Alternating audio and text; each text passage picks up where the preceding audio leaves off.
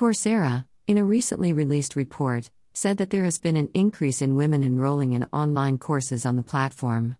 In 2021, 44% of the new learners are women, compared to 37% new in 2019, making India the second largest in terms of women learners, with 4.8 M users, compared to the USA's 8.6 M users. Over 38% of the total learners in India are women, up from just 24% in 2016. Source: Fortune India.